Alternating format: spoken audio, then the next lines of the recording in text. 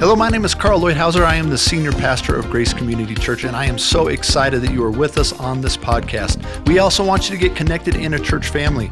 If you don't have a local church, check us out at gracemontrose.org. We want to make sure that you have an opportunity to grow and connect with God.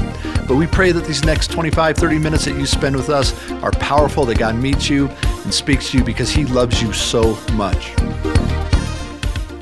Good morning, church. It is so good to be with you this morning. Hey, so last weekend was baptism weekend. And did you guys know that we had 44 people get baptized? So amazing. Praise God for that. It's so exciting. So if you know me at all, you know that my family really loves to be in the woods. In fact, we probably spend between 75 and 100 days a year in the woods in some way, shape, or form. But what you might not know is that I grew up in the suburbs of Houston. Yeah. So this whole outdoor life, it doesn't really come naturally to me. And it wouldn't be an exaggeration to say that my sense of direction is, well, lacking.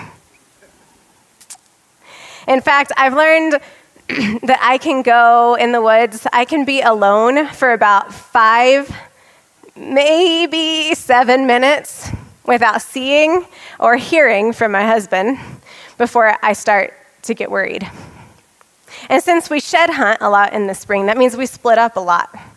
And so my anxiety is pretty high. And it's so hard because, this is part of our family culture, right? And I want to say that I'm this outdoors woman and that I have faith in our GPS maps and all of the things that we use our radios to keep in communication with each other. But still, when it comes down to it and I'm alone, I get terrified. And all I can think about are all the animals that want to eat me. It's like there's no flesh to my faith. Right? It's like it's just bones. Like I've got these words. Oh yeah, I can do this. But I don't necessarily have the action to back it up. And that's a lot like what we've been talking about in James this month. So James has spent his entire letter telling the church in Jerusalem that it isn't just enough to say that they have faith. They have to put action with it as well. See, we have to take the bones of faith and add flesh to it by what we do. So you can turn to James 5 in your Bible, and that's where we're going to be spending most of our time today. And the first point that James makes in chapter 5 is that we put action to our faith when we trust His timing. Verses 7 and 8 of chapter 5 say, "Therefore, brothers and sisters, be patient until the Lord's coming. See how the farmer waits for the precious fruit of the earth and is patient with it until it receives the early and the late rains. You must also be patient.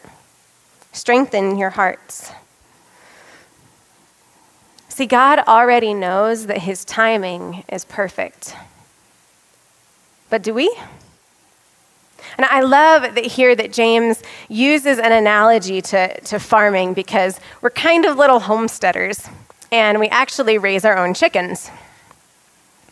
And the thing that we love the very most about raising our own chickens is that we have a rooster and we have hens, and therefore we get to have our own chicks hatch. And it is magical. I mean, my kids, they count down the days, they mark it on a calendar. They want to know exactly when those chicks are going to hatch, and then they check all the time to see if one is hatching or not. Something that we learned the hard way in going through that process is that we can't interfere with those chicks hatching. Not even the tiniest bit. We can't even help with that one little piece of shell. That chick has to hatch on its own or it won't survive. Sometimes they hatch in an hour. Sometimes the chick will take a whole day to hatch, sometimes 2. Sometimes they don't hatch at all. But we've learned that we have to be patient in the process to produce the God-designed result. Because you see, that chick, it actually gains the strength that it needs as it's hatching to be able to grow into a full-grown chicken and do what God designed it to do. And it's the same for us. We gain the strength that we need that's necessary as we go through the process, through the waiting. In that is how we become who it is that God is calling us to be. So whatever it is that we're waiting for, we have to trust his timing. But how many of us do this? Like, I know I am so guilty of getting in the way and of trying to make it on my own time and on my own terms. I manipulate and I control and I try to force God's hand because it's so hard to be patient, right? We do it with our spouses. We do it with our kids. We do it with our circumstances. We even dare to give God ultimatums and think that by some reason that's going to change what his plan is. Like, we're going to tell him how to do it. Guys, that is faith without action. There's no flesh to those bones. Now, I want you to notice that I did not say that we had to understand his timing, right? Because you see, trust, it moves beyond understanding. Trust acknowledges that God is God and we are not. God knows more than we do because our frame is so limited, right? What we can see is so limited. And he sees the big picture. Maybe what we're waiting for hasn't happened because we're not ready for it yet. Maybe if God unleashed all that we actually wanted on us, we wouldn't be able to handle it. Maybe there's actually something between us and God that's in the way and blocking us being able to receive all that he has for us. And we need to take some time and we need to deal with that, whatever it is. But no matter what the reason is, we have to have patience in the process to produce the God-designed result. That is when our faith moves to action. It's when our trust surpasses our understanding. Now, I understand that this can be really, really difficult, especially if we're not convinced of his goodness. And that's actually the next place that James goes in his letter, in our next point. We put action to our faith when we're convinced of his character. So verses 10 through 11 of chapter 5 say, "Brothers and sisters, take the prophets who spoke in the Lord's name as an example of suffering and patience. See, we count as blessed those who have endured. You've heard of Job's endurance and have seen the outcome the Lord brought about. The Lord is compassionate and merciful." Now, you guys are probably familiar with the story of Job. What if Job had done things differently? What if he had taken matters into his own hands and tried to control and hold close everything that he had? Wouldn't it have been such a different story then? But that's not what he did. Instead, he surrendered everything he had and trusted God with the outcome. And he lost everything. His family, all of his possessions. But he trusted God in the process, and because of that, the Bible says that the Lord restored his fortunes and doubled his previous possessions. See, God didn't just have good planned for Job. He actually took what the enemy inflicted and turned it for abundance for Job. So a couple of weeks ago, my husband and my son Deacon, who's 8, went out scouting. And they got home right about bedtime. And I was asking Deacon how it was. And he said, "Oh, it was so fun, Mom. we found an antler. And then he kind of like got this weird look on his face, and he said, and I got lost. Now, remember, we spend a lot of time in the woods, and our kids are pretty familiar with what to do in this situation. But still, my mama bear response was, "What?" And he said, "Yeah. Dad sent me, we found this antler, we spotted it up with our binoculars, and Dad sent me down to get it, and I couldn't find a way off this rock ledge. And so Dad must have gone another way down and he was going to meet me, but then I realized I didn't know where Dad was." And then I think because he saw the absolute look of horror on my face, he said, "But don't worry, Mom. I wasn't scared. I called, and Dad heard me. I couldn't see him, but he could see me." Now, I'm not gonna lie. At this point in time, my anxiety was so high that I just went to bed, and I did not want to have the conversation or talk about it or think about it. But I woke up the next morning, and I just felt this stirring, like God had something more for me in it, so I was processing it. And I was asking God, why? Why is my 8-year-old not afraid when I literally, within 30 seconds of being alone, I'm scared? And he said, "Sarah, Deacon knows who his daddy is." Oh my goodness. He knows who his daddy is. I felt like I'd been kicked in the gut. You know who else knew who their daddy was? Job. And James is saying that God, that Job's God, is the same God that we follow. And if we can trust his character, trust that he is compassionate and merciful, he has abundance in store for us. Now, as I was growing up, I would not say that my picture of God was compassionate and merciful.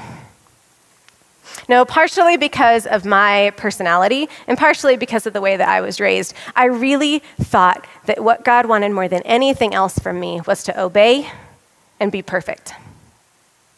Can anybody else relate to that? Yeah. I thought that I had to follow all of the rules and do all the right things and check off all the boxes and get all of the gold stars in order to earn his love. Compassionate and merciful is not at the top of my list. And it wasn't actually until I became an adult and had kids of my own that God started to transform the way that I thought about him and who he was. And funny enough, the way that he did that for me, the biggest way that he did that was through this little Bible right here, the Jesus Storybook Bible. And you can see that our copy of it is very, very well loved.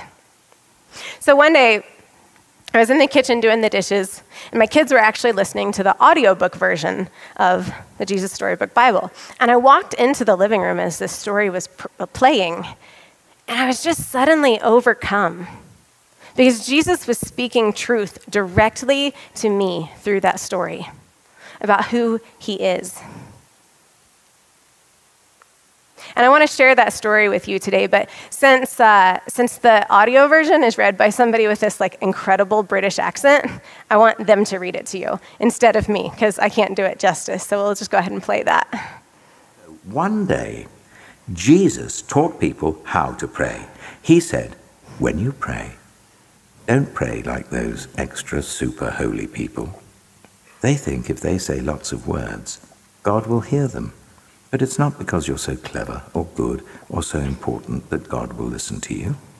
God listens to you because he loves you. Did you know that God is always listening to you? Did you know that God can hear the quietest whisper deep inside your heart, even before you've started to say it? Because God knows exactly what you need even before you ask him, Jesus told them. You see, God just can't wait to give you all that you need. So you don't need to use long words or special words. You don't have to use a special voice. You just have to talk. So when you pray, pray in your normal voice. Just like when you're talking to someone you love very much. Like this. Hello, Daddy. We want to know you and be close to you. Please show us how. Make everything in the world right again, and in our hearts too. Do what is best, just like you do in heaven. And please do it down here too. Please give us everything we need today, and forgive us for doing wrong, for hurting you. Forgive us just as we forgive other people when they hurt us. Rescue us. We need you. We don't want to keep running away and hiding from you. Keep us safe from our enemies. You're strong, God. You can do whatever you want. You are in charge. Now and forever and for always. We think you're great. Amen. Yes, we do.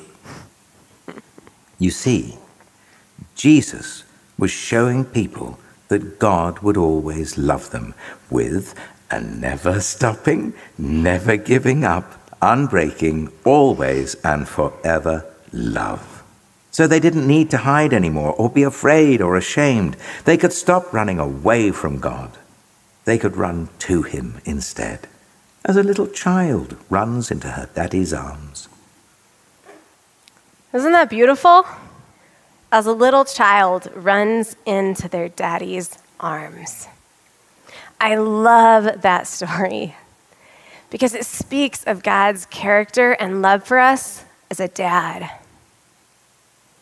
See, we don't have to be perfect to come to him. We don't have to have it all figured out. We don't have to have the right words. It's not because we're so clever or so good or important. God loves us just because we're his. And that love, it doesn't go away. It doesn't stop. It doesn't have a list of prerequisites. He just wants us to come to him like a child runs to their dad. The other reason that I love that story is because it's all about how to pray, and that's the next part of James's letter. The next point is that we put action to our faith when we pray with a posture of confidence. Verses 13 through 15 of James 5 says, "Is anyone among you suffering? He should pray. Is anyone cheerful? He should sing praises. Is anyone among you sick? He should call for the elders of the church, and they are to pray over him, anointing him with oil in the name of the Lord. The prayer of faith will save the sick person, and the Lord will raise him up.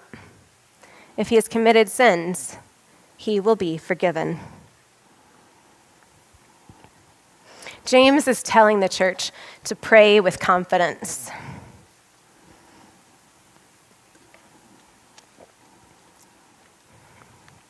It is definitely not like how my kids come to me when they would like more sugar or more screen time. Parents, you know what I'm talking about, right? Jesus, could you please, if it's not too much of an inconvenience, would you mind? I did all my chores. Please, would you do this for me? No. It's time that we stop coming to God like kids, like orphans, begging for scraps from God's table. It's time to come to him like a dad. And what dad is going to give their kid, as the Bible says, stones instead of bread? I love that when Jesus is asked about how to pray in Matthew, this is what he says. He says to start off like this in Matthew 6, verse 9. "Our Father in heaven, your name be honored as holy." See, the first thing that Jesus says to do is to acknowledge God's character, right? He's holy. He's trustworthy. And we need to honor him. He's our dad, just like the Jesus Storybook Bible puts it. And then he says in verse 10, "Your kingdom come, Your will be done on earth as it is in heaven. Now, this speaks a lot to God's timing and trusting his timing. But the point that I want to make right now is that prayer is about declaring the goodness of God and inviting it into our lives on earth. See, we don't have to wait for heaven to have access to his goodness. We can call it into existence right now. When we trust God's timing, and when we are convinced of his character, then we can pray with a posture of confidence. Because our faith is no longer reliant on the outcome of that prayer. We trust that whatever the outcome is, God will work all things together for the good of those who love him. I was reading in this devotional by Rebecca Lyons this week, and I wanted to share a little part of it with you about prayer. She says, I don't know why God answers some prayers immediately and not others. It's a mystery. What I do know with full assurance is this: God has given us the freedom to ask him for anything. Anything. Perhaps in God's economy, what's most important is that we have the freedom and faith to ask. So I want to share a personal story with you guys. When my husband and I met, Justin was quite the mountain man. And needless to say, he was a little bit rough around the edges. But he was so full of adventure and passion and just a love for so many things that I didn't know about, that was what attracted me to him. But as we were married longer, that roughness started to feel more like a hardness. And I remember a few years into our marriage, God gave me a verse for him. It was Philippians 1:6. And it says, I'm sure of this, that he who started a good work in you will bring it to completion. I didn't know exactly what that meant at that point in time, but God was telling me that he had a plan for Justin's life to use him in incredible ways. Now, that was almost 10 years ago. And over the last decade, I've prayed and prayed for my husband. And little by little, God has shown his faithfulness as that hardness started to soften. And in the meantime, as I waited, I leaned into what God was doing in my own life and was able to see all and how he was transforming me in that process. We've had some really, really hard seasons. But I kept praying, confident that God would be faithful to the promise that he made to me. I did not do it well all the time. I would lose faith, and I would try to control and manipulate and be the Holy Spirit for Justin. And God would gently remind me and redirect me, help me be patient and trust his timing, and remind me of his goodness. Like this. About 5 years ago, I was at a women's conference in a pretty urban area. And they had, different vendors there. And one of the vendors was a prophetic necklace company or jewelry company. And so basically what that meant was that you would go up to them and they would pray, and then they would pick out a piece of jewelry for you. And they had all these different charms that were on them. And so that would help, or then they would just ask Jesus what he had to say to you. And so we were in the middle of worship at one point in time, and I felt like I was supposed to go and purchase one of these necklaces. So I walk up to the vendor, and she hands me this necklace. Now, this lady doesn't know me from Adam. She definitely has no idea where I'm from or anything about me. But she hands me a necklace, and the first charm that I notice on it is an antler. Right? And my jaw just dropped. And she said, usually this antler would signify that you're fighting for something. She said, but that's not what I'm getting right now. What Jesus wants you to know is that he's fighting for you. And I knew in that moment, that it wasn't just me that he was fighting for. It was my marriage that he was fighting for. It was my husband that he was fighting for, and me as well. What an amazing reminder that I've carried the last 5 years with me. Because see, sometimes it was in tears that I would pray. Sometimes it was with all the authority that I could muster. Sometimes I was at the end of my rope. But I kept praying for Justin. And I'm here to say that God's promise was worth the wait. My husband has always been a really loyal and loving husband and father. But the transformation that I've watched deep in his heart as he's chosen to follow Jesus and surrender more to Jesus, it is so much more than I could have ever asked for or imagined.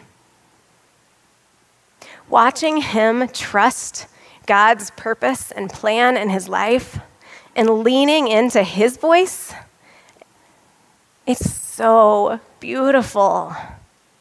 See, guys, God was using and is using all of that roughness for his glory. And I'm so proud to be Justin's wife. Now, I understand if you're sitting here and you're thinking, well, that sounds great, Sarah, but I don't have a fancy necklace to remind me of God's promise. In fact, I don't think I trust his timing at all. And I'm not convinced of his character. What do you mean God is good? I hear you, and I see you. God hears you, and he sees you. So I want to give you a couple of easy things that you can do to grow in your trust of his timing and be more convinced of his character. I want you to spend time every day in God's word. Now, you're going to hear every single pastor here say that to you. If you are a follower of Jesus, you should be in the word every day. But I love what Carl said a couple weeks ago. He said, I'm not just spending time in God's word every day, I'm actually meditating on it. And the reason that I think that that's so cool is that it's really easy to just spend time in God's word every day and think that we're just accumulating information. Like that Bible knowledge is the end-all, be-all goal of reading God's word. But I know some people in the Bible who were really good at knowing all of the information and who knew God's word frontwards and backwards. Do you know who they were? The Pharisees. And Jesus didn't like them very much, right? The goal of being in the word every day is not just to accumulate information. It's to actually let it soak in, to let it grow as flesh on the bones of our faith. See, we have to take what we're reading and we have to put action to it. We have to do something. So the place I want you to start, if you're new to reading your Bible, is either the Gospels or the Psalms. Those are both really fantastic places to read about God's character and his goodness. If the Bible itself feels intimidating to you, I can see that. I've been there. I want you to get on Amazon and order one of these. I don't care how old you are. I get more out of this than my kids do most of the time. Okay? Read the Jesus Storybook Bible. Start small. Or, if you're not a reader, listen to the audio version of it. You heard it? It's so good. I've put together some verses, too, to help you. And they're all listed in your bulletin, so don't feel like you have to write them all down. And we're going to go over a few of those. But what I want you to do is I want you to choose one of these verses this week. And I want you to start out every day saying it out loud. Write it on your bathroom mirror. Put it on your phone's lock screen so that every time you grab your phone, you see it. Do something active with what you're reading to make it flesh. So our first verse is Ephesians 3:20. Now to him who is able to do above and beyond all that we ask or think according to the power that works in us. Or Philippians 1:6. I am sure of this, that he who started a good work in you will carry it on to completion. Psalm 27:13 through 14. I love this one. I am certain that I will see the Lord's goodness in the land of the living. Wait for the Lord.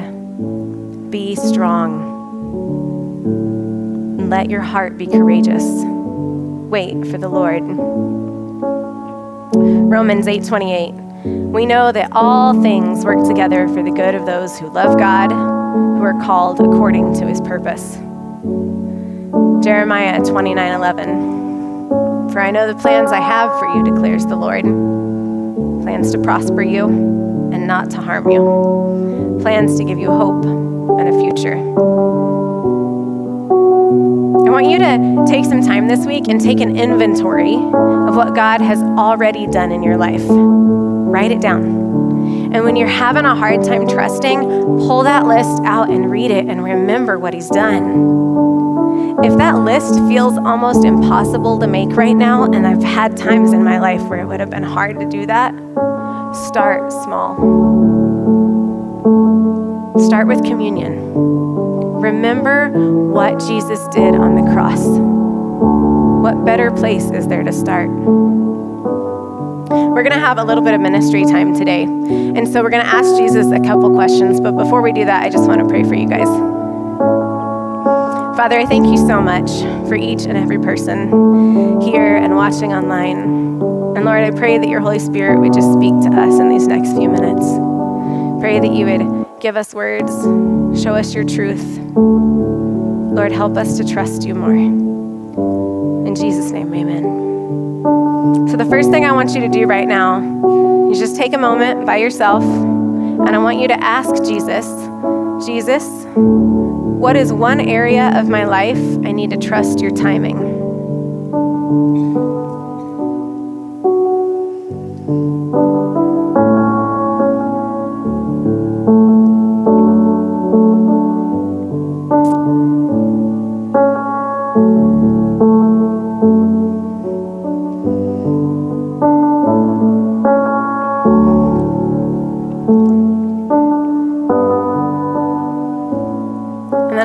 Ask Jesus,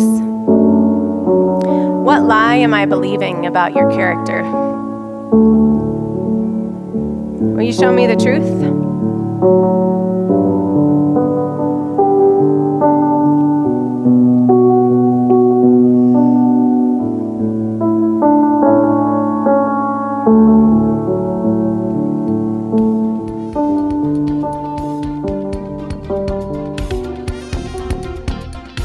Thank you so much for being with us. I hope that God spoke to you. We would love to follow up and care for you any way that we can. So come visit us at gracemontrose.org. Say hello. Let us know what we can do to help you grow in Him. God bless you.